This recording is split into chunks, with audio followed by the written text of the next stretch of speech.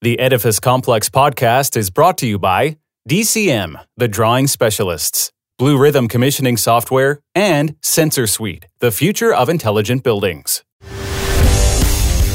Welcome to the Edifice Complex, the property design and development podcast.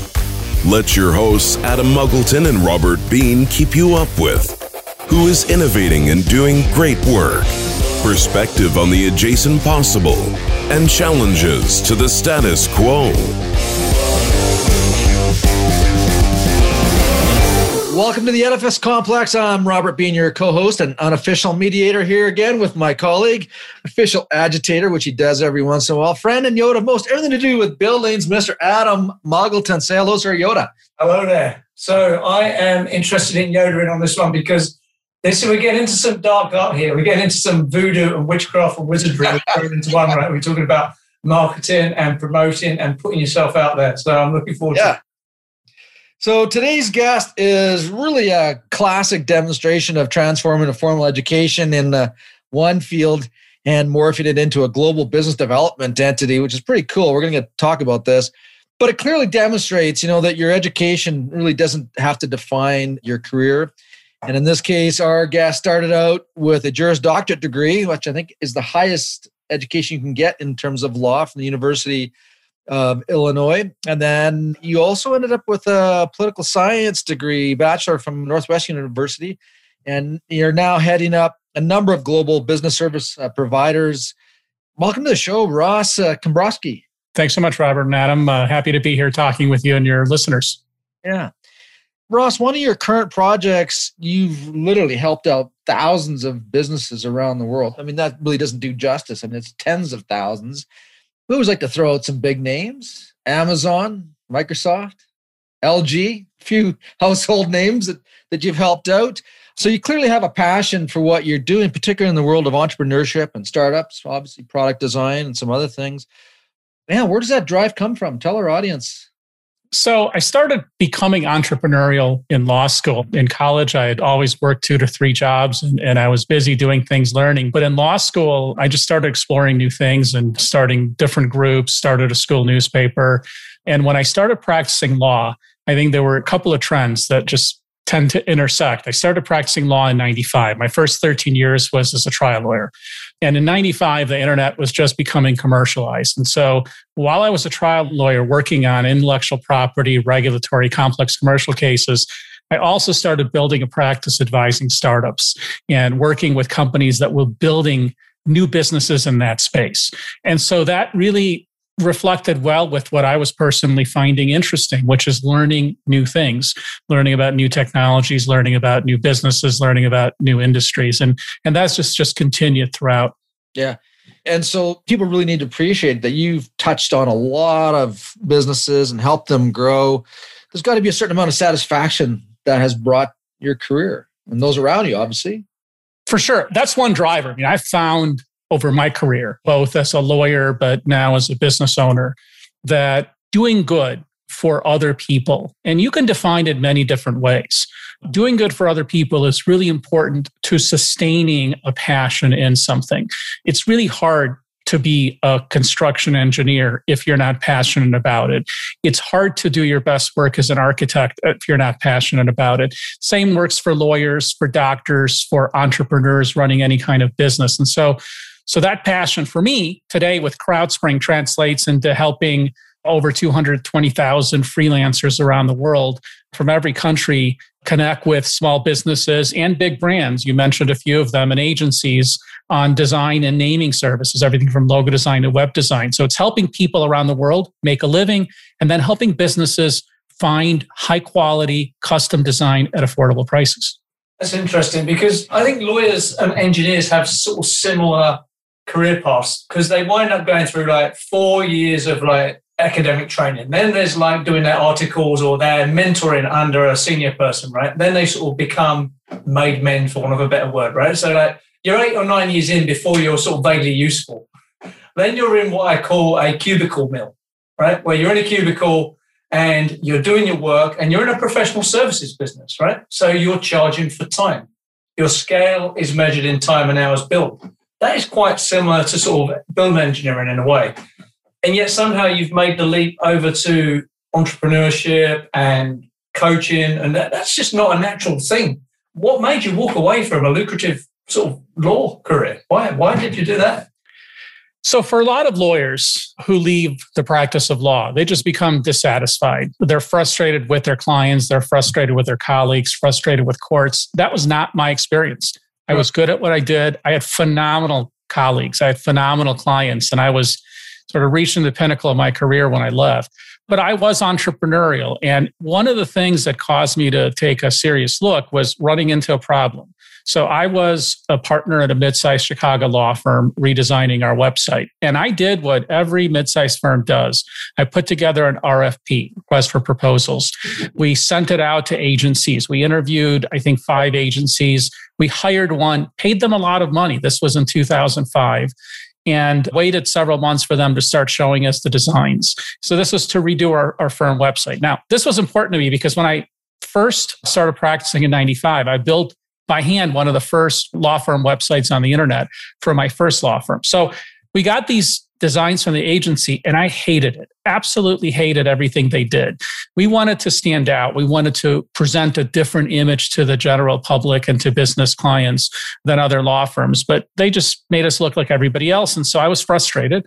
I went home and I said, there's got to be a better way for me, for people like me, for businesses to buy design services, because this process of RFPs is painful, expensive, time consuming. And you know, in the construction industry, how painful it is. And if you're bidding and participating in these RFPs as a contractor, you're losing most of them.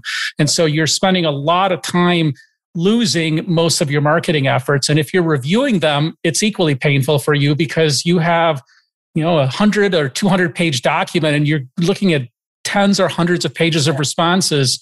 So I started thinking about ways we can change this model because I wasn't happy that a business or an individual looking for design services had to find somebody in a haystack, trust them to do the work, and then pay them whether they liked it or not. And so that led to a series of experiments for about 6 months where we ended up launching CrowdSpring, which turns that model upside down. Instead of bids and proposals, I'll just give you a flavor for how this worked on CrowdSpring in 2008 when we launched and how it works today.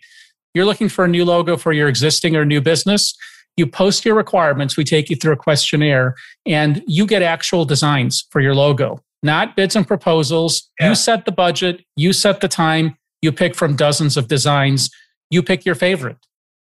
So it's like buying a television. It's like buying furniture for a building you just completed. You see it, you like it, you buy it.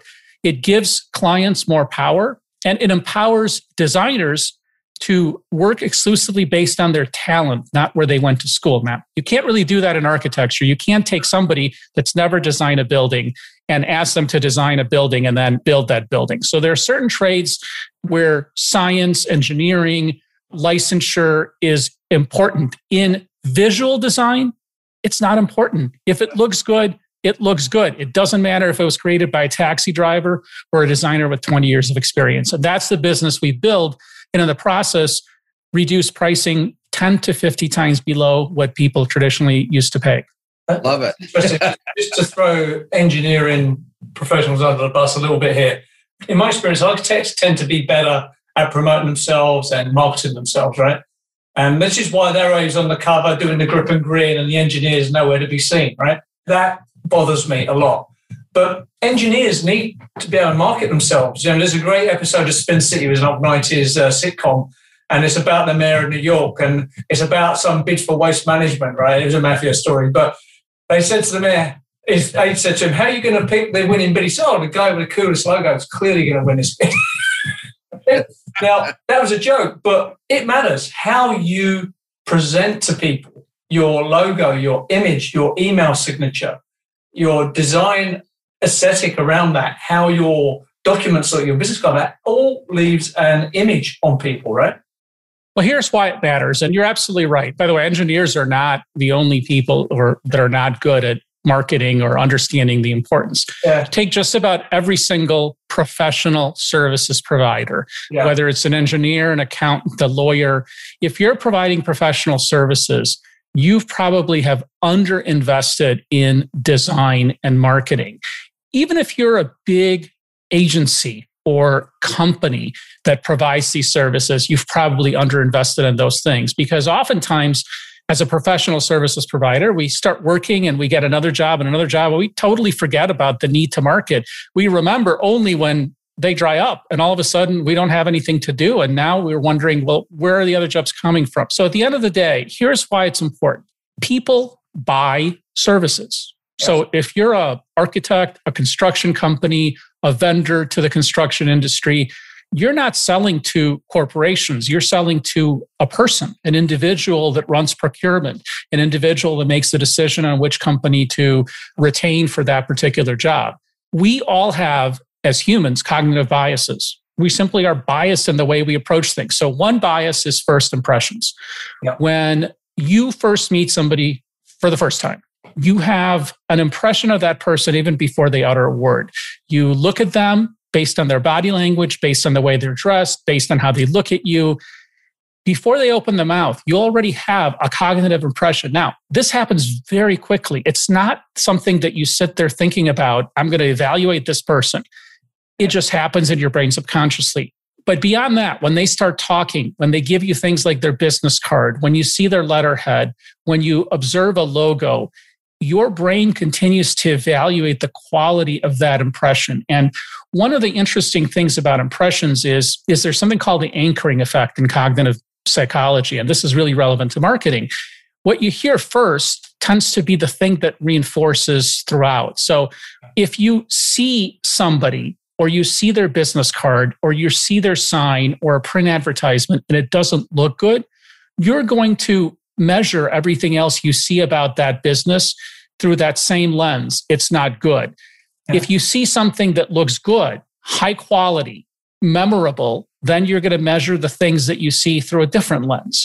And so for any service provider, making that good first impression and making sure that it's visually interesting and intellectually interesting is extremely important, because you're going to look so much different than 99% of people in the industry who don't do that.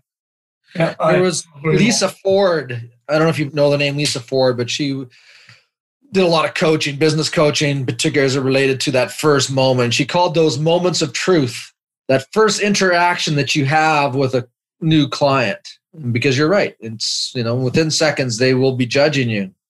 There's so many places we can go with this conversation. On a sidebar discussion, I remember when I had sold my business in 2000 to a large Danish company. And, I was too young to retire or too stupid to retire. In hindsight, maybe that was an intellectual thing. But we started up our website, healthyheating.com. And now, going on 20 some odd years, I wish I could go back and change that name and our logo, because it got to a point about 8-9 years in where we were actually, we started out with nothing, and then we all of a sudden had tens of thousands of people flogging to our site, but they were there for a very narrow focus. But my career and my input into that website became very broad. And now the logo and the name does not really represent, what we're all about. And I don't know. I'm getting to the point now. I don't know if I should put a bullet in the website, because yeah. Well, here's the thing. So there's this very common tool that businesses use called a SWOT analysis. Yeah. Strengths, weaknesses, opportunities, threats. And it's a pretty effective tool when it comes to looking at your brand and your brand identity. So let me just define a couple of these words. A brand is every touch point you have with your customer. So it includes all of your visual stuff. It includes your communications. It includes how people feel about you. And what's most important is not what you say, it's what people think about your brand. And then brand identity is a visual concept. It's everything visual about your company. So your logo, your website, your business cards. The thing is that culture evolves. Companies evolve. And as a result, even successful companies periodically rebrand. Now, there are exceptions. Coca-Cola hasn't done a whole lot of rebranding. Part of that is because they invest substantial sums of money to build and promote that brand. Other businesses continue to rebrand for several reasons. One is to your point, the brand sometimes outgrows its visual identity. So when you start a business, it's a very common mistake to underinvest in good design. Historically, because good design was very expensive. And I get it. I mean, I suffered the same problem as a business owner before I started CrowdSpring. If you have to pay tens of thousands of dollars or hundreds of thousands of dollars for a new brand identity, for a new website, you might also pause and wonder, how can you get it much cheaper? But here's the thing that I think every successful professional services company, every successful engineer, every successful entrepreneur knows. Bad design is unaffordable. It costs you far more in the end than making a smart investment in good design. Now, you may get to a point, as you've got with your business, where you're wondering, is my visual identity, does it fit my brand? And that's very common. So I encourage people, and we have this phenomenal guide on our blog. I'll share it with you guys so you can add in the show notes on brand identity. It's 21,000 words that walks you through every single element of visual identity, including a SWOT analysis. So one thing you can do is try to find this disconnect between what your business is today and how your business is perceived by the people that buy from it, because that happens to be true for a lot of companies. I mean, we've seen Dunkin' Donuts, Uber, even big companies that haven't rebranded in 100 years rebrand in the past couple of years for that reason. So 2021 is interesting too, because we're going through this phenomenal market shift, not just in health, but in the construction industry. And there's a big unknown. I mean, you have a lot of companies, especially in the technology space, announcing that they're going to be remote first or remote friendly. And there's this big question of, how does that impact office space? How does that impact big buildings? How does it impact construction plans for big cities? And so part of the challenge is, as that industry has evolved, as the culture has evolved, people ought to take note and say, maybe it's time for me to appear fresh and relevant with my visual identity. Because if it looks like you did it 10 years ago, if you have a great relationship with a contractor or a building owner doing a new project, maybe it doesn't matter. But most companies don't have a great relationship. They're not going to automatically win every single bid, which means they're going to be talking to a person they probably don't know very well. And that person, like all humans, is going to have cognitive biases, as we talked about earlier. And those biases will force them to make these judgments that will influence how they evaluate your bid. So when you spend all this time answering an RFP, you're doing this for a very specific reason. You're trying to show credibility. You're trying to show knowledge. You're trying to show that you look closely at the RFP and the materials they need. You're trying to suggest, hopefully, out of the box solutions and maybe innovative ways to help have them spend less money deploying certain things. Maybe you're looking at new control systems that haven't been used as much, but are incredibly energy efficient and user friendly. All of those things connect to your credibility.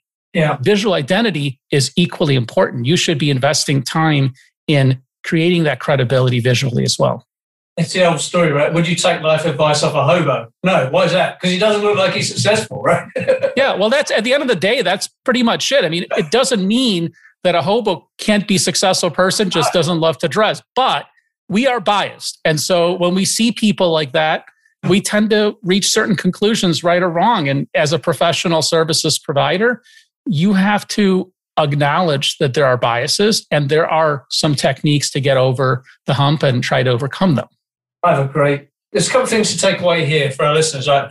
One, what you have to understand is when you're in the property business and you're in the RFP business, your reward for a job well done and executed brilliantly is more Hunger Games, right? There's no well done, have a bonus. There's no well done, have an extra job. It's just, thanks very much. Let's have your lowest bid. Good luck, right? So that's the business we're in. So I'll never forget this. I was on the client side of the table. Someone came in. We had 4 presentations in the afternoon. Professional services presentations, right, to design the building. Someone came in. It was a pretty good presentation. But at the end, they went, oh, by the way, here's a copy of our presentation. And it was a hardbound, book-type copy of the presentation with our pre-qualification, the history of the firm, the key players.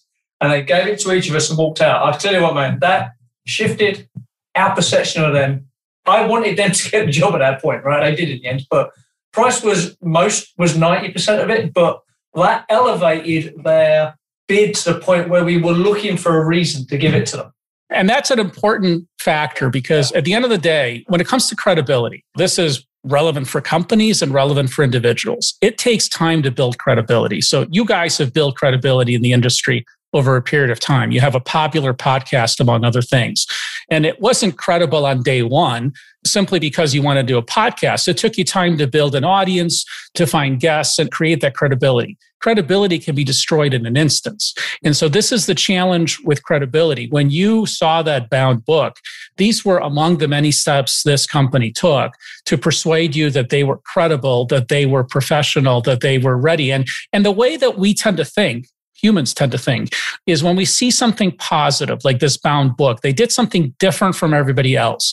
They created a perspective in your mind that wanted you to hand them the job, even though you didn't know them that well. It was just based on what they actually did rather than said, which is really important. That is a really strong indicator of how a business goes to build credibility block by block. Now, a business that comes in with, a sloppy proposal or lots of spelling errors, or if they missed half the RFP and only answered half of it, that undermines that credibility very quickly. And let me say one thing about branding, which I think is important. You're not going to hear it from most branding agencies. Branding does not solve for bad work. If you're a bad architect, if you're a bad engineer, you're not going to be able to win jobs simply because you have a great logo and a beautiful looking presentation. So all of those things go hand in hand. You still have to be an expert at what you do. You still have to communicate well. You have to present yourself well. You have to do the little things, but it works the other way around too. You could be great at what you do, but if you don't market and don't present yourself, like a lot of architects tend to do, they advocate really well for themselves. You will lose out jobs that you should win simply because you did invest in the other part of it, which is creating credibility through good design. Yeah, it's interesting. Someone told me once, and as I've got older and more mature and more calm, I've come to understand this better. Branding is a promise, right? So taking that example I just discussed, they put a presupposition in my head that the promise was everything they do will be as good as this presentation and book they left, right? So then it becomes, that's my benchmark, and that's where I think they're going to be. So if they don't perform at that level, then obviously the credibility is going down, right? Well, that's right. And so there's actually a chemical reaction in our brains when we see a company's logo. And there are two things that happen. One of them is exactly what you just said, which is this promise.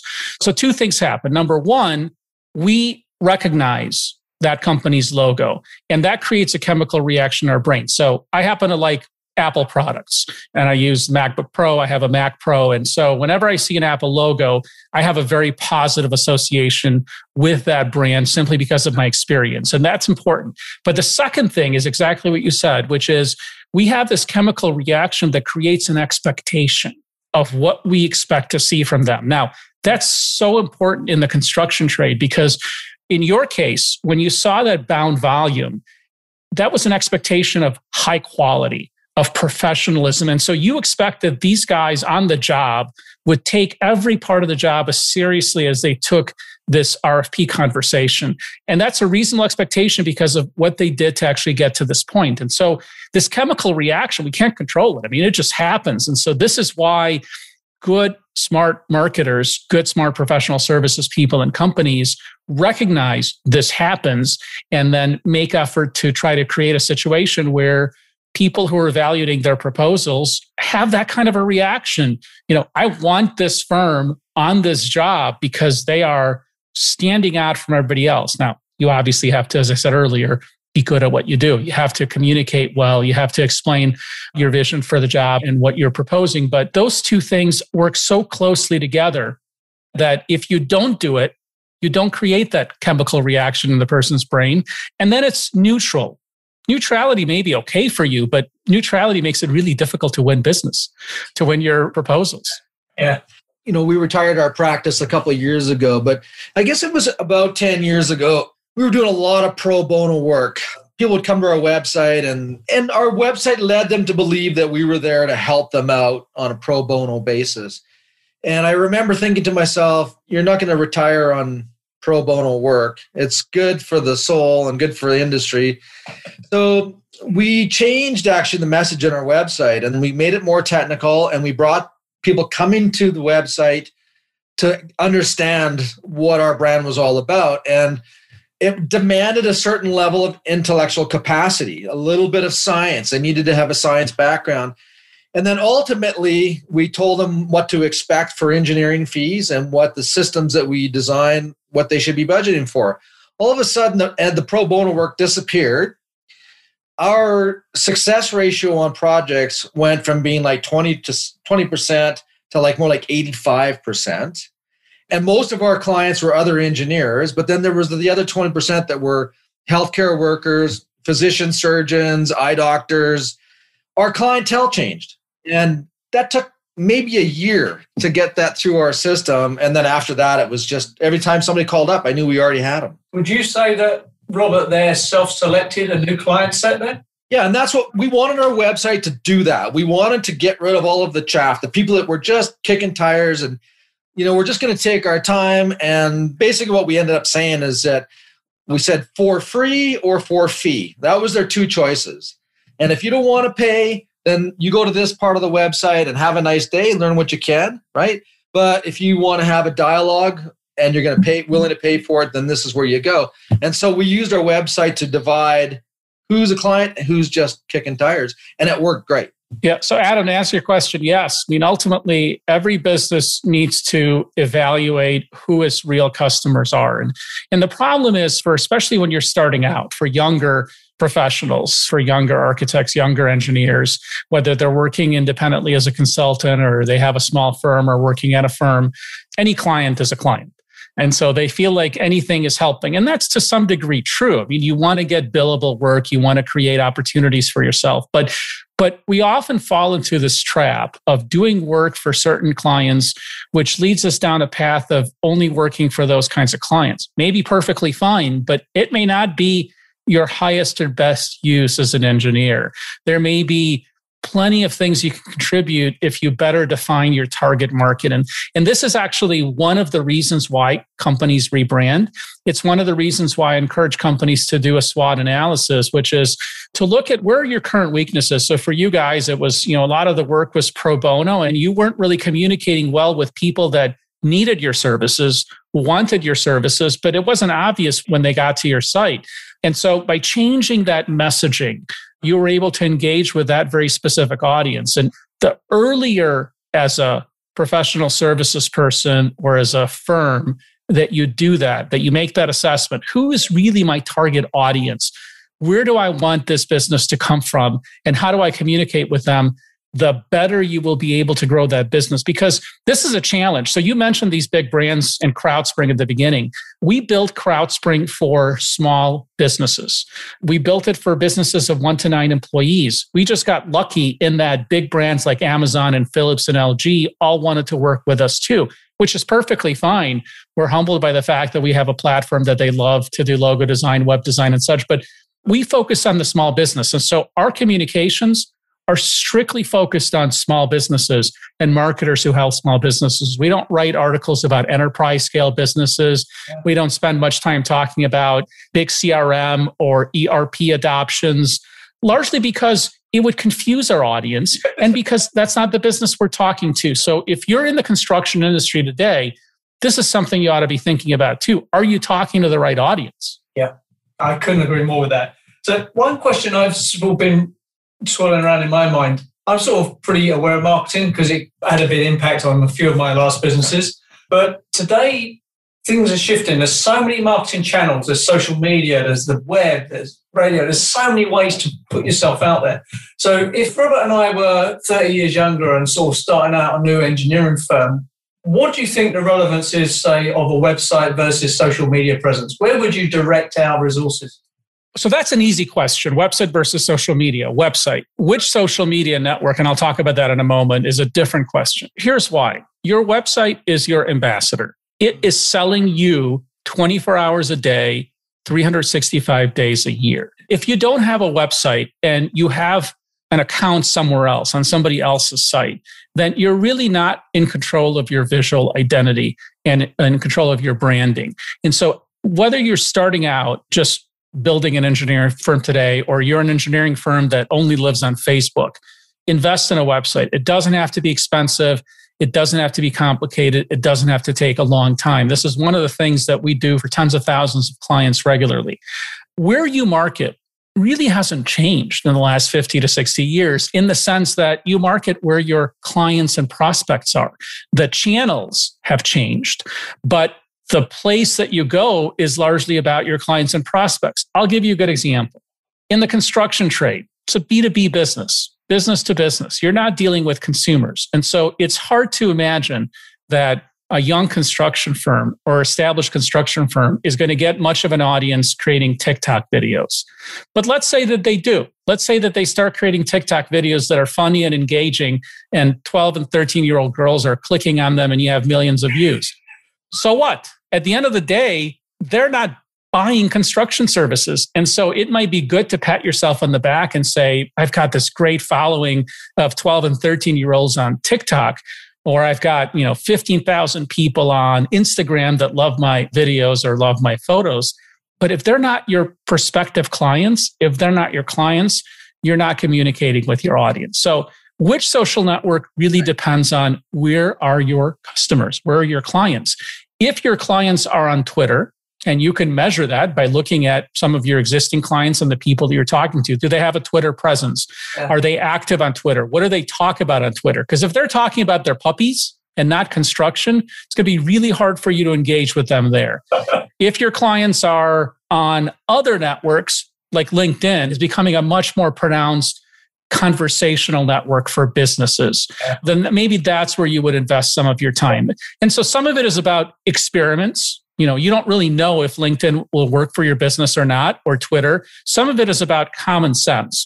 If there are networks that are primarily videos of 30 seconds in length, people doing funny things, you're not going to get a contract to install HVAC or sell steel to a developer simply because you have a funny TikTok video. It's just unlikely to happen. So invest, like you always have, in the channels where your target audience lives and spends time. I have this irresistible urge for Robert and I to do a dance video now for some reason. Well, and that will be Adam. And that might be fine. You may triple the people that sign up for the podcast, but they're probably going to be 13, 14 years old. Yeah. By the way, age is not unimportant. It's one thing that we haven't talked about, but I do want to mention, because younger consumers, whether it's in the construction, building trade, or otherwise, are much more aware of branding.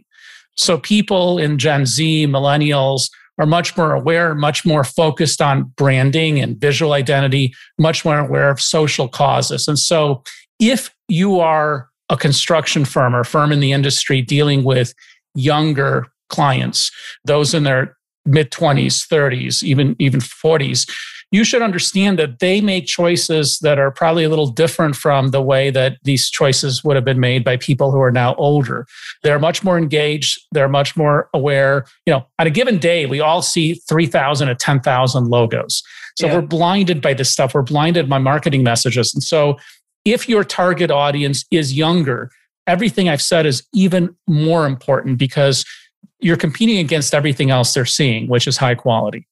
That's interesting. So the age thing is interesting because our industry in particular, there's a lot of baby boomers, who Robert and I are part of that generation, who are aging out of the business slowly, right? So the Gen X, actually Generation X, I think, behind us, are coming in and they're in the real power positions now, decision-making. But, there is a decision-making, I think, is moving further down now as things are becoming a bit more, as hierarchies are flattening.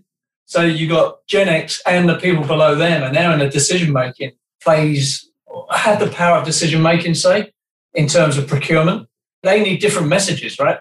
They do. So Gen X is going to be closer to baby boomer than millennials in that sense, but they're also more aware. So I'll give you an example. Purpose-driven marketing is becoming much more important now, certainly in the consumer space, but it's also becoming more important in the business space, largely because, again, we don't buy from businesses. We buy from people who make decisions.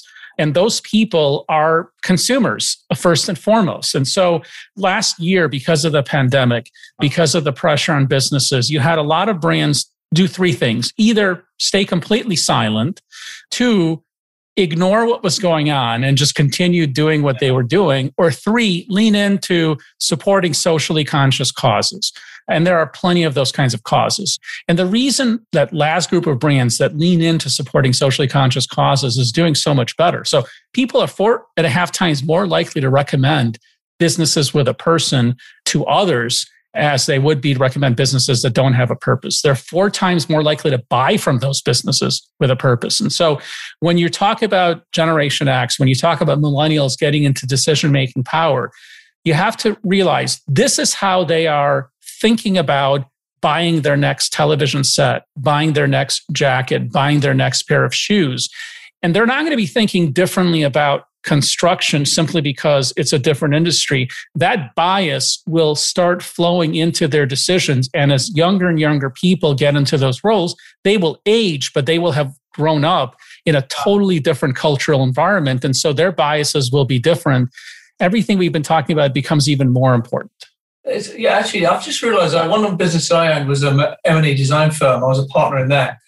And we latched on to the cause of sustainability. Now, we were in that pretty early and rode that wave at the front, and it really propelled our business. If you wanted a business as usual building, we weren't your people. If you wanted something green or high performance, we were your people, right? And that was purpose-driven marketing. We marketed the hell out of that.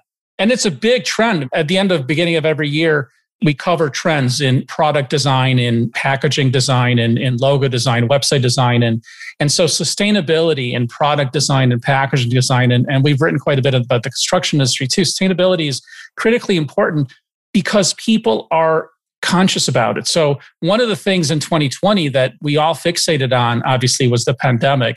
But the other thing that we fixated on was the climate. You know, the way that environment was impacted by people slowing down. So when we were sheltering, everything improved. And when everything improved, it was more breathable. And it was important because the pandemic affected our ability to breathe. I mean, if you get infected, it affects your breathing. And so clean air was really helpful to understand how could you reduce the incidence of infections and such. Now, when people started thinking about those things, they naturally started thinking about how do we make everything else more sustainable, more environmentally friendly. And so there were more conversations about that. And that's why you could expect this year that sustainability will have a much bigger presence in construction projects, both because consumers, people that are renting, are asking those kinds of questions.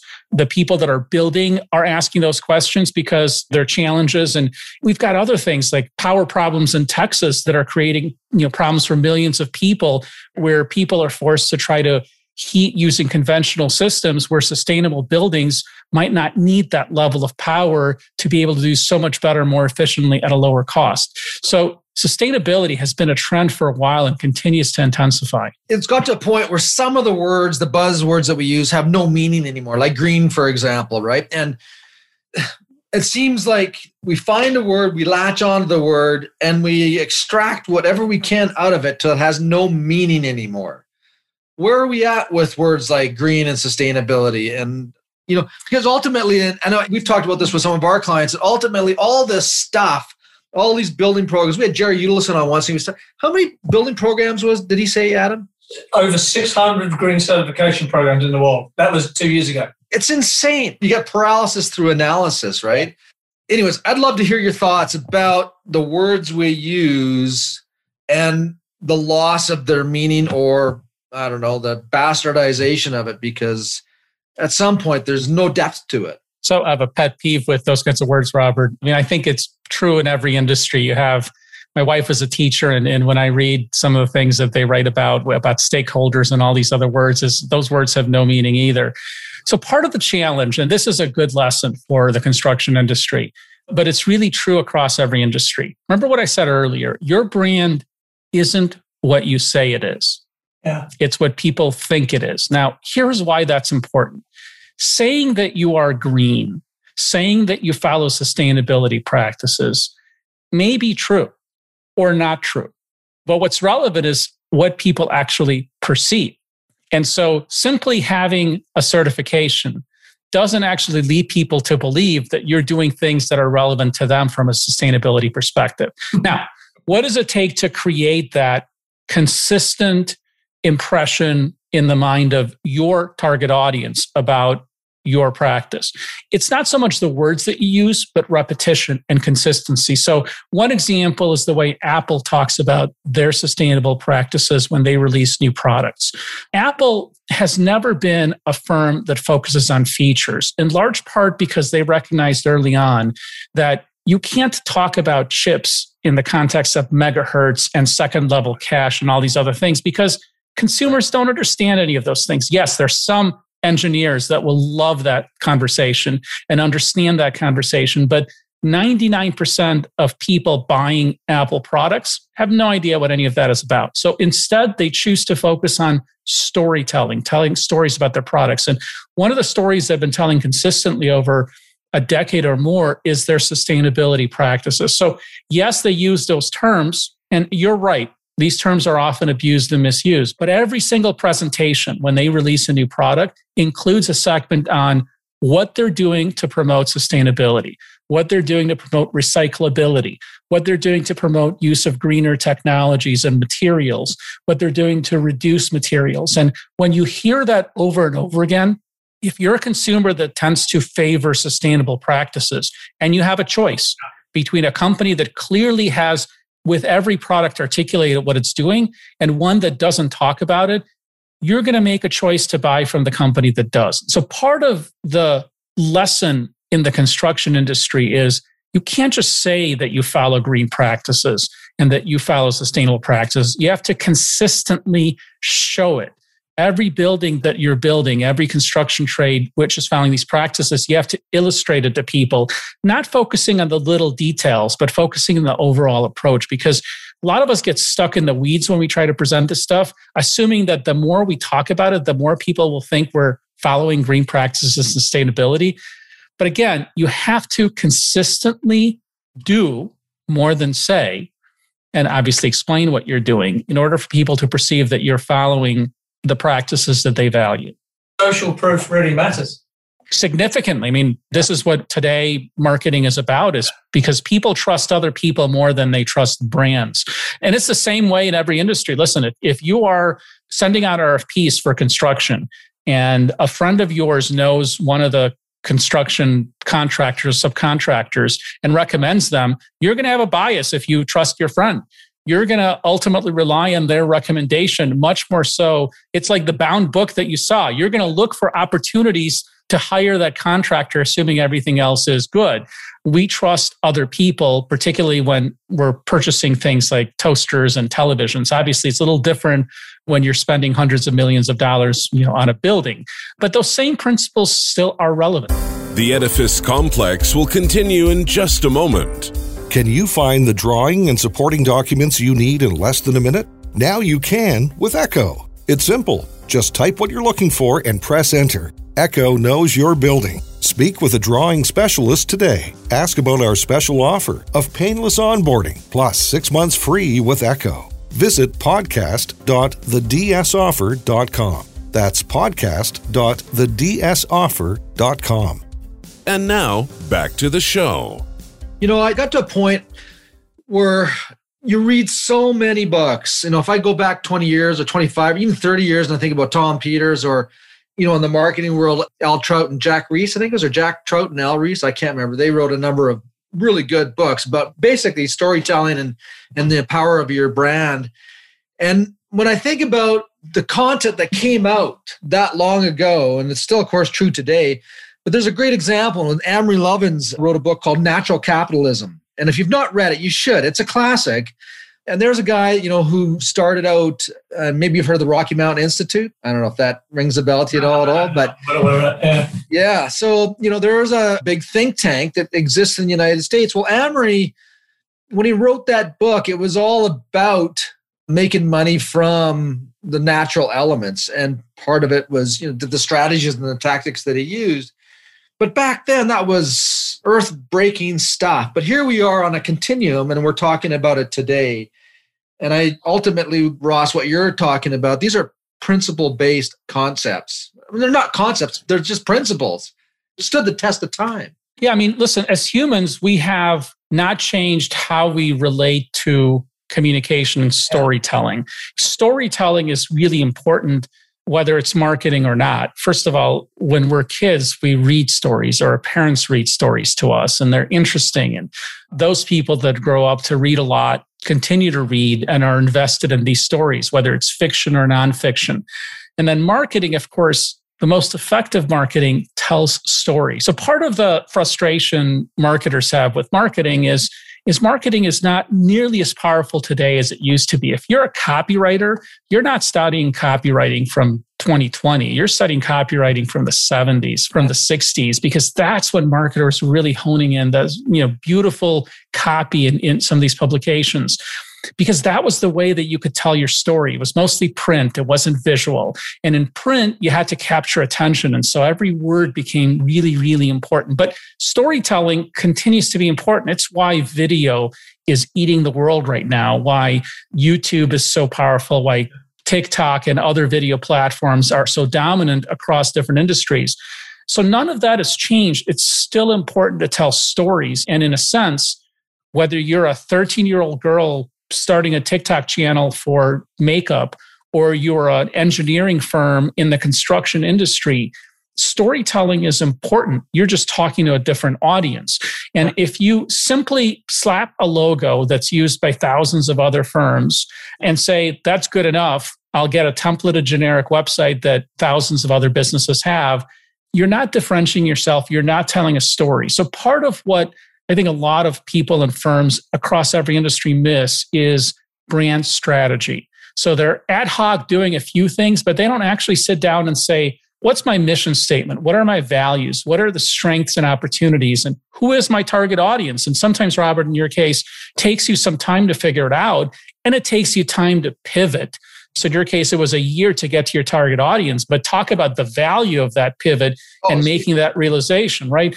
And then the other thing that I think a lot of companies don't do, and this is really important, this is before you get to, is my business name right? Is the logo good? Do I need to rebrand my website? They don't know their unique selling proposition. What's your special sauce? What is it that you bring that nobody else can? Because let's face it, any given construction project, most of the contractors and subcontractors bidding can do the work. Yeah. And can do the work competently and probably have references that show they can do the work competently. So how does a person pick the one that's going to get the job? And it's got to be something special about that business. Now, in Adam's case, the example you talked about earlier was somebody did something in the presentation that stood out from everybody else. And maybe part of their unique selling proposition is they are professional at every touch point, every phone call, every email, every presentation. It looks highly professional and like they've invested a ton of time just for that.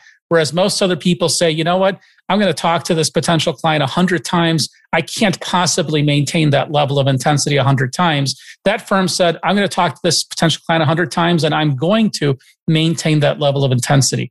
We see it.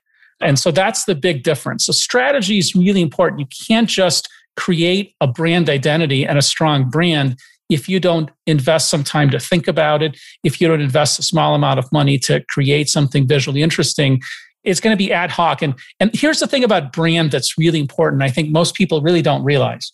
You have a brand as a company, as an individual, whether you intend to have one or not. Yeah. People think about you, whether you take the time to think about yourself and project an image.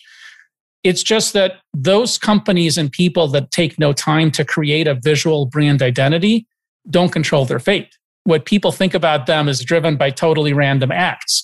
If you build a strategy and build a strong visual identity, then you have a say about how people view your business. And if you have a say about how people view your business, you've got the ability to change. You've got the ability to target a different audience. You have the ability to persuade people to hire you or to give you jobs. Yeah, we were saying, in the absence of information, people will make their own shit up. So. Well, that's exactly right. And it works in the consumer space and in the business space. This is, look, in the medical fields, which are complicated, if doctors don't say something about a drug, people will just make stuff up. And so it's just human nature. And this is the problem. You're dealing with humans at the end of the day. And that's probably the most important thing is when you're dealing with high value construction projects, you think, hey, this is different because 13-year-old girls aren't buying my products. I'm selling to, 55, 60-year-olds, people that have accomplished, that are spending $500 million to build a building. Yeah. You're dealing with humans. Humans have biases. And so, yes, your audience is different, but it doesn't mean they think differently about the important things that could create credibility for you. It's interesting because there's a lot of dots being joined here. Like what you're talking about, take Apple as an example. Their messaging and storytelling is so good, it's developed into a culture of excellence, right? An expectation and a culture of excellence. Their shops are a great experience. The products are a great experience. The unboxing is a great experience, right? So, there's no reason why you couldn't apply that same principle to building a building or designing a building. And you have architects, world-renowned architects that do that. They tell a great story, they design great buildings. And yes, architects are really good promoters. But part of the reason some of them stand out is they're telling stories that are then retold by others. And the reason you don't have these kinds of figures in the engineering trade in most industries is there are not that many people that are telling stories. Now, engineers can tell good stories. Yeah. Some cannot, some can, just like every other profession. But most choose not to. And that's the deficiency. If you don't tell your own story, then either nobody will tell the story or the story they tell isn't going to be the one you want people to tell. Hitting the nail on the head. This is why we do this podcast, because they ain't telling these stories. We want to tell these stories and get them out there, right? Because yep, absolutely. Doing it. But the other interesting thing, to Robert's point, you're talking about the copywriting and back in the 60s and 70s had to be on point because, right? The other thing that's going on, I think, and the reason there's a lot more chaos and distrust and fatigue with certain words is in today's world of social media, it's very easy to find out if someone's bullshit, right? The guy gets up, does this great sustainability story, then jumps in an F-150 truck and drives home, and someone films that. There's a disconnect there, right? Absolutely. You cannot be a sustainability dude if you're driving a Ram truck. I'm just sorry. It doesn't work that way. Yeah. It works the same way if you're coming to pitch a construction project that's, you're doing for a nonprofit, for example, and they're trying to conserve money and you pull up in a Lamborghini. That's not going to be the exact right fit with that image they're looking for. So it's all of these touch points. And part of that is just thinking through your strategy. And that's why companies like Apple are so good at it, because they don't just do it one time and then presume that people are going to remember. Every product release, they talk about it, they invest time, and they show people what they're doing. And they report back on what they've done in the past and how they impacted the environment through those past actions. Yeah. So that means for somebody in the construction trade, you've got to think about what you drive. You've got to think about what you wear. Much the same way that you've got to think about the proper sustainability practices on a construction project, the materials that you pick and how you're going to heat and cool the building, and because they relate to everything else, the image that people have about you. And again, cognitive bias forces people to make judgments. And so if there's a disconnect between what you say and what you do, people aren't going to trust you. If you're bullshitting today, people will find out. This is why politicians are in so much trouble now. Because in the past, there were like 3 news media channels and it was all controlled. Now everyone's a citizen journalist and they're getting caught out on their bullshit. And they don't know how to deal with it. But that happens in all professions, in all businesses, right? You get out there and tell a great story. You need to follow through or you will be found out and called out. That is the key difference, I say today. Well, and you've got to keep telling that story. Yeah. Yeah. Because we're in COVID time, if you look at the story of New Zealand, right? Compare it to the story, you can take Canada or the United States. Nowhere near the same story, right? At the very beginning, they were consistent. Everybody was on board and that person told, the leadership story and somebody else heard the leadership story and it just went through their country. Here in our part of the world, we did not have leadership that took charge. And as a result, everybody became their own leader, making their own decisions, making up their own stories. And of course, they told 10 friends, and then it was 100 friends, and then it was 1,000 friends. And now you've got an entire nation with 380 million, Canada and the United States, 380 million people. No one knows what the story is. That's not the case in New Zealand. Well, and that's a good point, Robert, and actually is a good lesson for companies because storytelling is important for your target audience and for the media and for investors if you have investors, but it is also important for your team.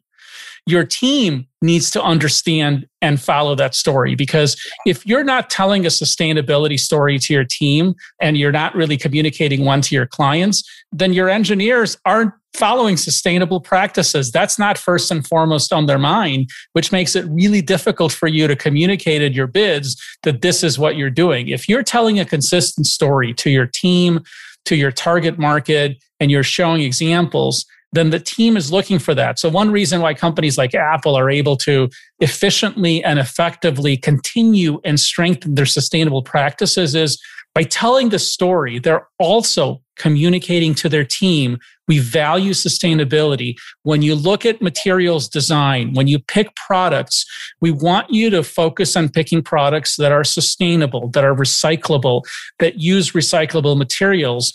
We're going to reward that in multiple different ways. So part of storytelling for the construction industry is also getting your team buy-in and consistently making sure they understand that what you're setting out as your values and your vision on these projects is also shared by your team.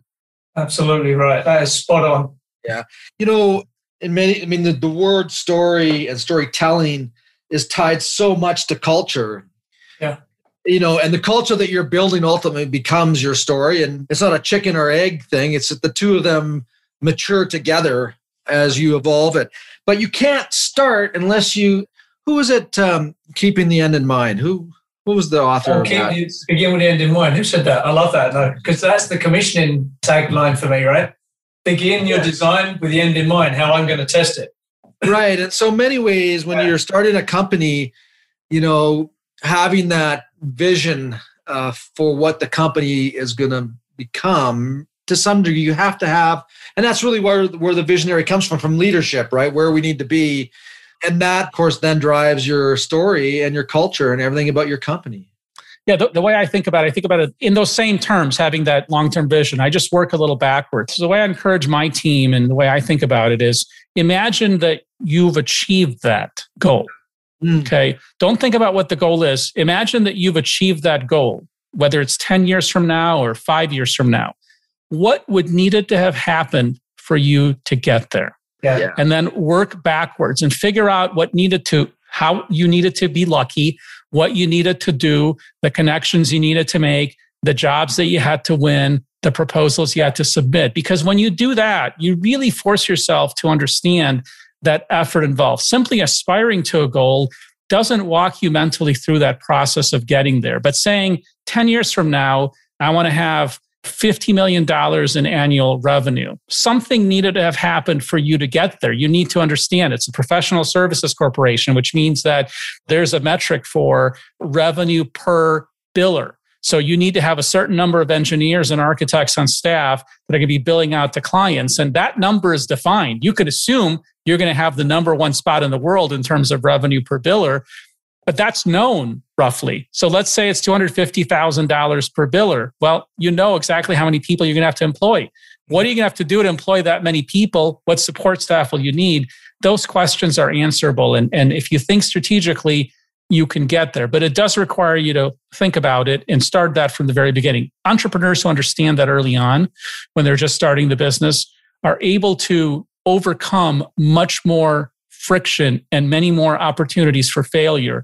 Entrepreneurs that don't understand that early on will often fail at a healthier rate than those people that do. Yeah. I love that whole concept. And I took a couple moments of time in my career. I went back and took some stuff at the Haskayne School of Business in the University of Calgary. And that was our professor's mantra. And, when they were teaching us about business planning and developing missions or visions, and then these missions and strategies and tactics. And basically he said exactly what you just said. And that is that you need to believe in what you want to become, make that statement. And then everything that you do from there on in has to support that. And it was incredibly powerful. And in fact, that ultimately is the strategy that we used to grow our business that we ultimately sold. And whenever it was, 2000. So, yeah, for our listeners, right? I mean, but yeah, sure. But for our listeners, learning these methods of growing a business and then executing on those strategies and the tactics, then getting right down into the minutia, and understanding the difference between the two. The strategy is not a tactic and the tactic is not a strategy. I was always taught that, there isn't a mission, that the mission support your vision. And so it's an accumulation. And each of it's like a military exercise. Hierarchy, right? The hierarchy. Yeah, right. So, for our listeners, this moment here in our discussion with Ross is like, I don't know, this is one of the most important things for them to pay attention to. Yeah. I mean, it's not just enough to have your engineering degree and your nice shiny new laptop. You got to be thinking strategically. You got to be thinking about your brand, your business, where you want to be, where you are, how you're going to get there, right? There's all these things to take in, the soft skills, the soft side of business.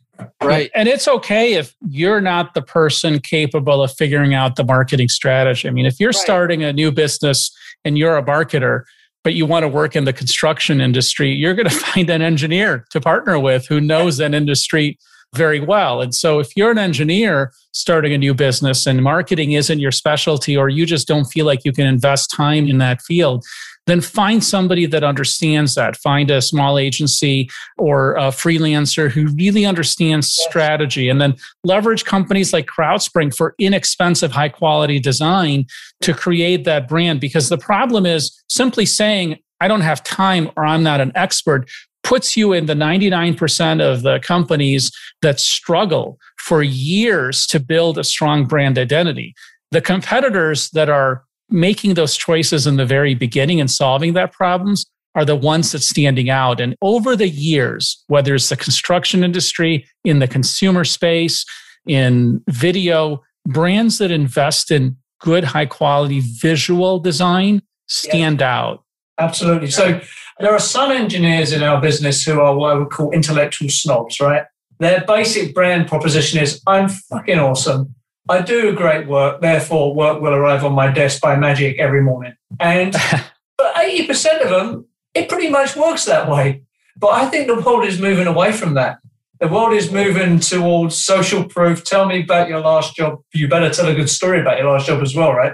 And even if you don't want to do that, as you say, you need to be aware of it and have someone in your business who can.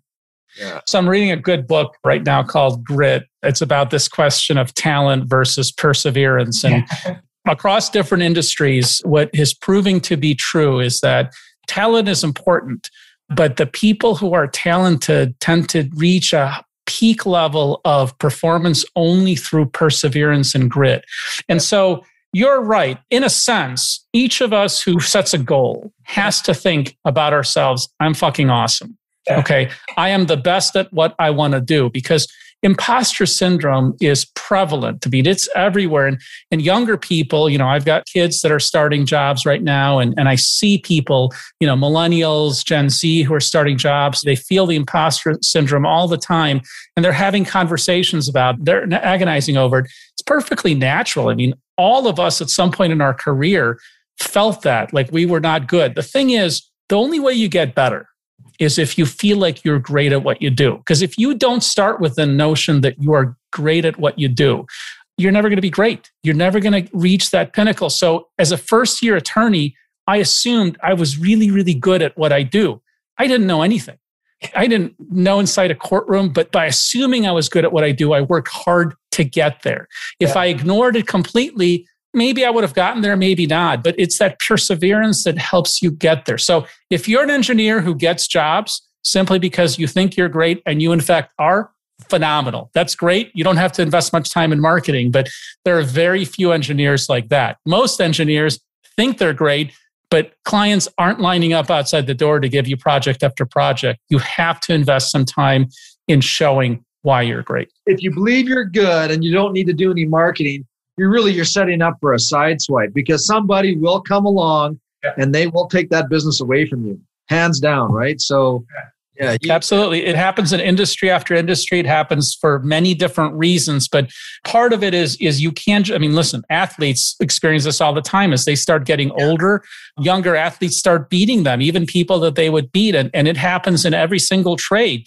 You may be winning bid after bid after bid after bid, but at some point, some younger upstart who is actually executing much better than you are gains the trust of potential clients, and now you're losing bid after bid after bid. So this is why I find this book, Grit, pretty interesting, because it shows the importance of really persevering and focusing and working and practicing. It's, we see people in the Olympic Games win 100-yard dashes or win butterfly races, and we think, well, they're gifted athletes. And then when you delve into the story, this person trains 6-7 hours a day, and they've done this for years, you realize what it takes to get to a level of competence that is so much better than everybody else. And it's the same in business. To get there, you have to invest time to practice and to persevere through a lot of failure, but you also have to create a strategy that helps you get there. You can't just hope to succeed ad hoc. Yes, people get lucky, but more people get lucky because they are prepared for success when luck strikes them. But I'm glad you spoke about imposter syndrome, because I think that is everywhere, and it's not necessarily a bad thing as long as you're aware of it and you know you can overcome it, right? It can be overcome, and it might even provide a bit of humility to make you sort of bear down into the grit phase a bit better, but it's a real important thing. I think it is. You see who's successful, you admire, suffer from imposter syndrome, in my opinion. I agree. I think it's common. Most successful people suffer from it. The youngest people suffer from it. It's common. It's healthy.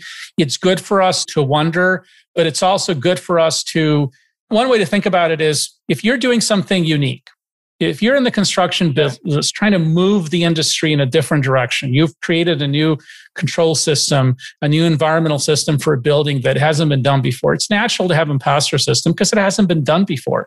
But the thing is, that's how innovation happens.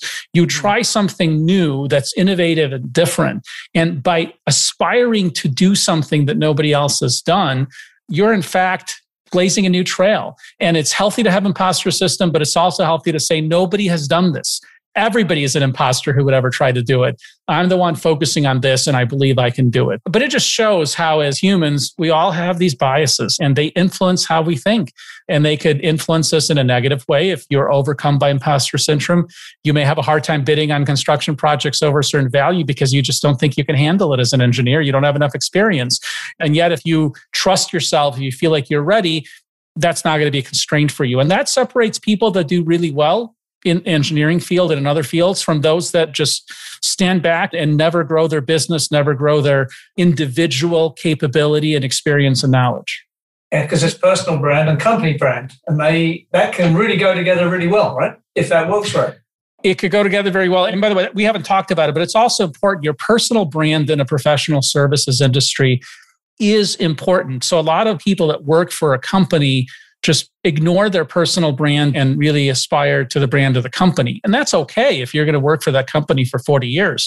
But ultimately, your value as an individual is sometimes equal to the value of the company. When I was an attorney, people knew my law firm less than they knew me, in part because they didn't know law firms. They knew individuals that talked to them. And so when I went out to talk to a prospective client, I was the one making the impression. Now, the law firm had a brand. It had a certain credibility. And so for certain clients, it was really important. But as an individual, I had to create that brand myself for myself and create that credibility.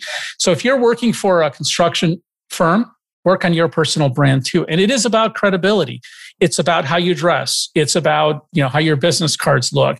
It's about, to your example earlier, if you're an engineer that's passionate about sustainability practices, driving a gas guzzler, there's going to be a disconnect between what you're doing and what the clients are going to be able to see. If your prospective clients are on LinkedIn, then engage with them through your personal brand on LinkedIn. Talk about issues that are relevant to the construction industry because, first of all, that gives you the opportunity, if you wanted to move laterally to another firm because you've built a brand that now can stand on its own. It also gives you the opportunity to launch your own business. If you've built a strong enough personal brand and now you have credibility of clients that equals or exceeds the company that you work for, this is a good example where you can become an entrepreneur and work for yourself and build the business that your company isn't able to build for whatever reason. And so both are really important. That's why I used to create partners in my business, because it was the only way I could stop them going and starting their firm, right? You make them a partner, or they go. It's very simple. Sure. Yeah. So Adam, we get into these interviews and we know they can go for like days. This, I have made tons of notes in. Yeah, me too. I'm out of paper. That's why I said, I was looking at the clock and I'm going, either I need more paper or we're going to have to get Ross back. And, what Ross, Adam and I have talked before that, we really need to do a soft skill interview, and that may be with one or more individuals. And, so if you're interested, I think it would be worth having you on again for sure. We have some questions for you. We always do some last minute questions, sort of rapid fire type stuff. And I have a burning question, and that is, you're addressing the next generation of kids that are in, say, an engineering faculty. And, you're up there talking about brands, their personal brand.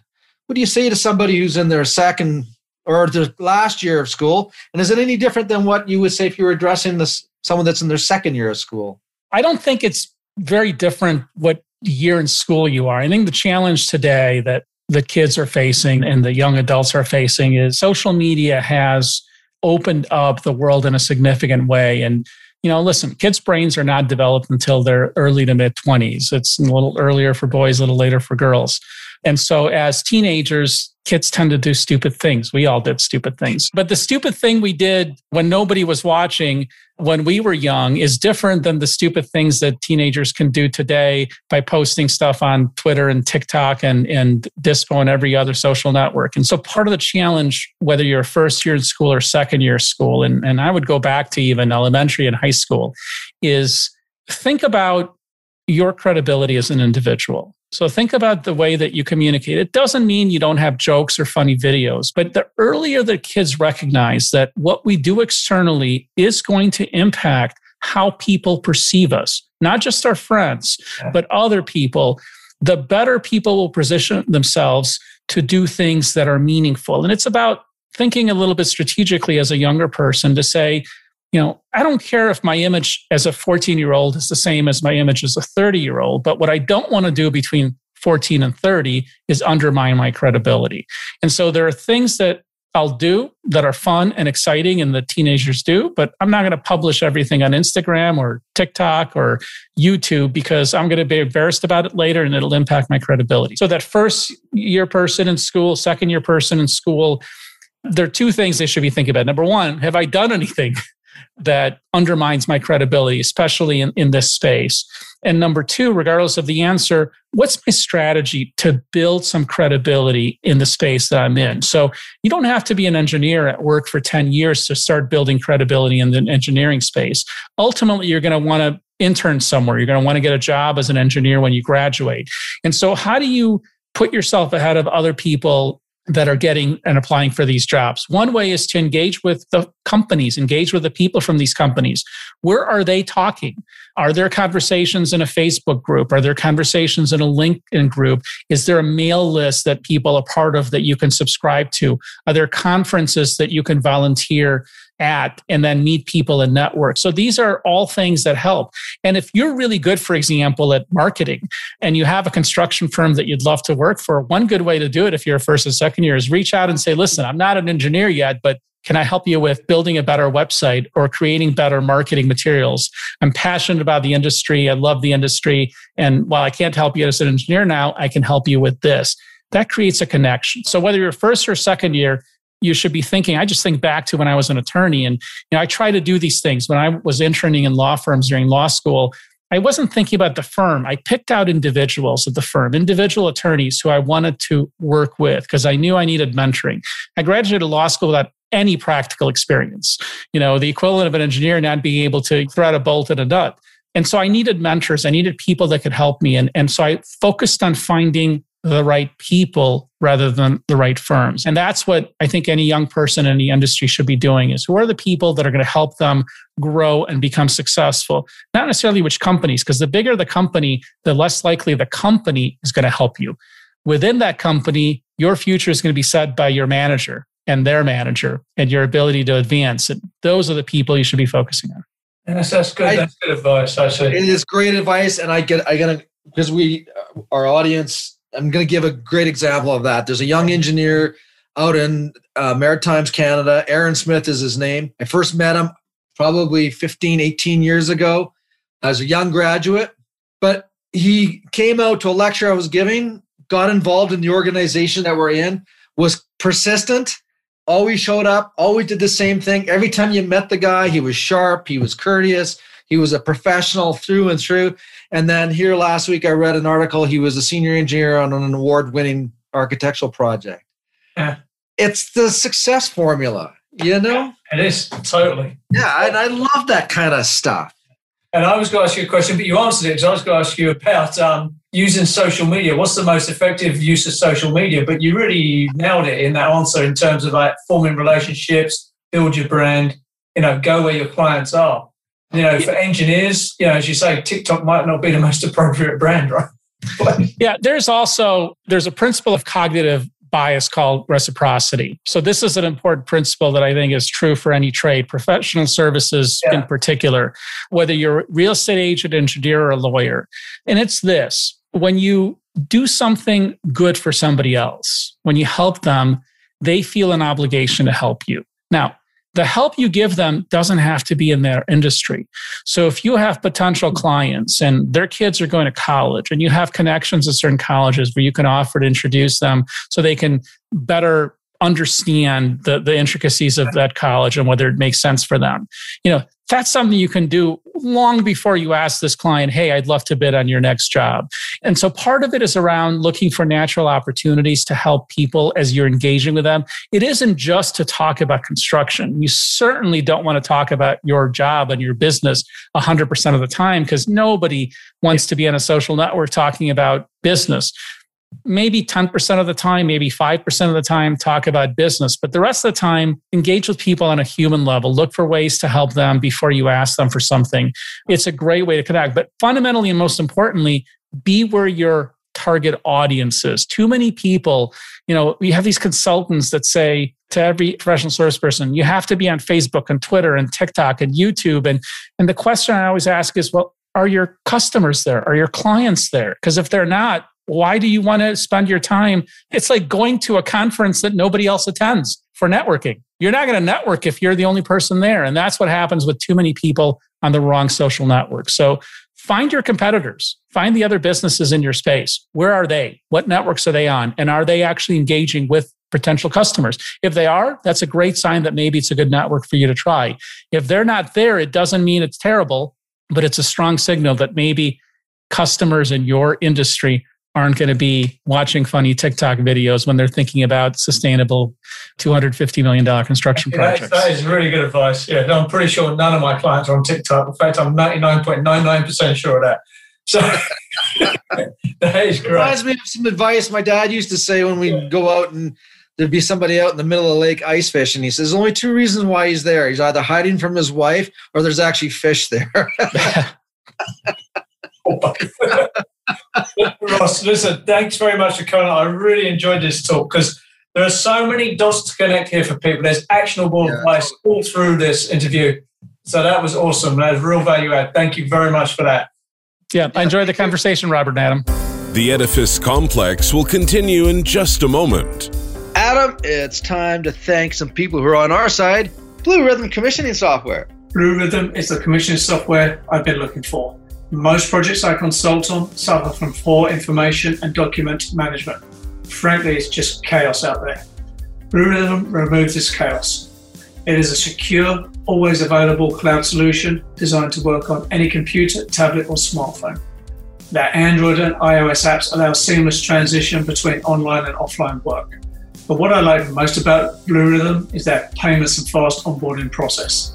Their team will bring all your existing forms and checklists into Blue Rhythm for you, or you can use or adapt their pre-built, pre-functional and functional performance test sheet templates. But it's more than that. It enables collaboration, automation, and easy planning and project management for all your projects. Blue Rhythm provides amazing support from a team that really understands your industry. To find out more, go to bluerhythm.com or call country code +1 612 460 8305. Also, you can hear from Blue Rhythm President Andy Martin on episode 26 of the Edifice Complex podcast. Robert, are we there yet? I'm bored. Adam, I know it's hard to believe, but the future has finally arrived in Canada. How's that then? Well, smart remote building and equipment management is now available from SensorSuite. Go on. SensorSuite, yep, they're an innovator in smart building technology. We like them. They can monitor, control, and optimize anything in your building, saving you time and energy. You mean SensorSuite are moving Canadian buildings into the 21st century? Yeah, I know, another hard thing to believe, but they're doing it, and they're saving owners money with efficiency gains. Okay, I'm in. How do I find out more? Got to go to sensorsuite.com or call 1-855-773-6767. And also check out the July 2020 episode of the Edifice Complex podcast and listen to SensorSuite CEO Glenn Spry. And now, back to the show. Adam, the whole time that I'm listening to Ross and I'm thinking about my own fortunes and being fortunate. And when I say fortunes, I'm talking about just the ability to be able to connect with people within the industry and make it different. To me, that's a fortune. It's invaluable. And I'm thinking about all these books I read, Al Trout, Jack Reese, and, because they were all about branding, and Michael Gerber about, recognizing what you don't know and hiring people for those positions, and Tom Peters, and all these great business books that I read and applied to my own businesses. And then what I learned in university and making that machine run, but in a structured format, that's what he was talking about, and it's powerful stuff. Like both you and I know, like the people that are listening to this, these, for anybody that's in school or you're trying to think about, how to do this and what you to do, this hour and a half that we talked with Ross is really the DNA of it all, isn't it? That was a masterclass in marketing, actually. There's an argument for having a small course on every engineering degree about this, because he spoke about personal branding, networking, marketing, the importance of communication, iconography, anchoring, all these things that, for me, 40 years in, I can now understand. But, when I was young, right, no idea about any of that.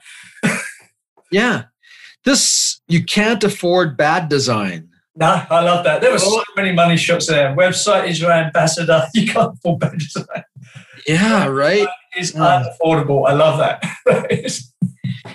He really, I bet he could do an entire lecture on credibility, credibility for sure, because that came up a couple of times, and about building up your credibility, but then there's a credibility risk, and it can be blown in seconds, Yeah. You say the wrong thing. It's like that actress here that was pulled off of Disney Plus. Yeah. Yeah. Just about her career over in an instant. Just like that, and the comments that people say, and, you just, man. Do you know, the other thing I picked up on, and I realized we were doing this at Cobalt Engineering, but I didn't call it that, purpose-driven marketing. So Cobalt Engineering was an M&E design firm. It was bought by Integral Group, and they still run with this marketing now. But their philosophy, their theme, their purpose is green buildings, sustainable buildings. What's the most efficient building we can deliver within the constraints of the project, right? That's something we marketed on a lot. We didn't want the cookie cutter stuff. We wanted the hard stuff. And when I look back on it, it was purpose-driven marketing, and it worked, and it grew our business, it grew our brand. And, Integral Groups this very day trade on that. They really trade on now how many net zero buildings they've done. I think they were involved in the new ASHRAE headquarters. It does work, but you've got to follow through. That's the other thing he was very clear on, right? Totally. You asked him a couple of times and he answered them, in terms of like the best places to be, social media, the website. And that came up a couple of times. And like he said, you have to be where your customers are. And it's no different than Gretzky. If you want, you got to be right. To my mind, yeah. Yeah. Right? That's a cliche, but it's true. And you have to keep your eye on the pun, the puck, and the world of getting your brand out there and building your brand and where you build that brand is important. And you can start it young, make the connections, make the You can serve it. Yeah, there's so many tips out there. If you just took 3 or 4 of them, you'd be doing great. You know? Yeah, exactly. And that's why I thought, like, when if you're sitting with a guy like Ross and you've got his skills and his knowledge and his capacity is huge. You get in front of a bunch of kids that are whatever age or whatever year they're in university or college, and understand, if you can just listen, you're building your brand now and you have control over it now. Yeah. Don't wander and then become a victim of circumstance. Like, you are in control now. You have the opportunity. Start today. He also mentioned something that I tell my kids. I've told all my kids ever since they've been on social media, everything you put on there is there forever. There's a picture of you thrown up over a wall that will come back and haunt you 20 years later when you're up for promotion. Do not have that picture on. Be aware of what you're doing, right? There's nothing wrong with being on it, but be on it with purpose and don't do silly things on it, right? Because it will come back. Yeah. Everyone in public life now, what do? Opposition research do? They just draw all their old tweets, all their old Facebook posts, right? People are getting cancelled for stuff they did 20 years ago when no one really cared. It's nuts. So you got to be careful of that, because in professional life, that will come back at you. Yeah, totally. Nice, man. Find the right people, not the company. Yes. People leave people, not firms. Yeah, that's right there. Everybody listen to that, because when we've, over our career, like Adam, you and I probably have close to, 80 some odd years of experience. Too much, man. We don't want to admit that, but when you think about good people that have left companies, they didn't leave the company, they left the person that they had to deal with, work with, report to, whatever. And that's really important. And then so in the same breath, like you said, like if you're looking for mentors, don't, maybe the big highfalutin brand name company, is looking pretty good to you to go get a job, but you're not looking for a job. You're looking for a mentor. Yeah, you're also it's really important to understand that. Yeah, you're looking for a brand that aligns with your brand, right? Right. It's no good going to work for the Ford F1 factory if you're really passionate about environmentalism. It's not going to work. No matter how much they're paying you, you're going to feel a disconnect there, right? It's going to become uncomfortable. At some point, you're going to leave. But I want to circle back on something you brought up. Should I put a bullet in my website's head? Where is it? Here, right there behind me, there. Healthy eating. So, I've always thought there's two things going on. Your website's valuable because it's got a lot of accumulated stuff, but it does need a refresh. So my answer is you should rebrand it as, Robert Bean, IAQ University. Robert Bean, the lecturer you wish you had at school. Something like that, right? Yeah. Because your thing is designed for not just temperature with a thermostat on the wall, which measures convection 30%, right? Yeah. But designed for temperature, humidity, everything, all the IOQ factors in a matrix, right? So very few people do that as a concept. That wouldn't be your brand. That is an educational message in and of itself. So, and that's what, for me, because I've tried to walk away from the website and people threaten to kill me because there's a lot of good information in there. But, but actually there's a good discussion we're having here, Adam, because I'm more leaning towards, I don't want to spend much more time with my website because I want to play my guitar and go fishing and hiking. But at the same breath, it's an incredibly valuable asset that's there in terms of knowledge. You should be monetizing it. I think you could give that to someone like Joel to redo it, give him some direction, get a new brand logo done by Ross, and relaunch it. Yeah, it's a possibility. Again, it's going to be like probably a $20,000 investment to do that. No, you get that done for under $5,000. Yeah? Yeah. All right, everybody, you heard that. Negotiating skills to your problem. But I don't. If you listen to this, if you think Robert should relaunch that, let us know in the comments. But I think it's valuable, and maybe someone could subscribe $5 or $10 a year to access that information, and then to interact with you is another thing. But there is knowledge there. But there's also, we're both at that age where we want to not be working 80 hours a week. But I still want my brain to be working. I like to do 20 or 30 hours a week, right? Teaching and coaching and that's part of your resource there. There's a lot to go on there. You could take just elements of that, like secondary, primary headers. That's a thing on its own, right? I could talk for an hours on that about how much I love them. Yeah, right. Anyway, so something to think about. Anyway, so we want to be off topic there, but I didn't want to let that go. So I love that, putting a bullet in it, because the other choice is you just cut it loose and it just goes out to sea and floats around like the Marie Celeste with no one on it, right? I'll light it on fire. I'll just out there. We're like a Viking funeral with a fire. Exactly. Anyway, man, that was a good episode. I thoroughly enjoyed that. Yeah, Adam, again, Good stuff, right? Good times. Average went high. Yeah, and, and so for those that are still listening, we have some awesome guests coming up. Yes. And I don't want to name them who they are right now, but we've got some really good, thought-provoking, eye-opening guests coming up, and I'm so looking forward to it. And again, like we've been, as I say, almost every show, we've been really blessed to have and lucky to have the people that we've had come on, share their story. If I was a kid in school, man, I would be listening. If I can't listen to the whole episode, I'd be listening to you and I freestyle here about what we learned. Relative advantage. Take some of these lessons and beat the next person. That's the other way of looking at it. That's the London way of looking at it. How can I beat that dude? There you go. All right. All right, man. See you in the next one. Again, man. Take care. Take care. Cheers. Bye. You've been listening to the Edifice Complex podcast with Adam Muggleton and Robert Bean. To access show notes for this episode, visit edificecomplexpodcast.com. Also, if you would like Robert or Adam to speak, teach, or consult on your project or business, please email admin@edificecomplexpodcast.com. See you next time.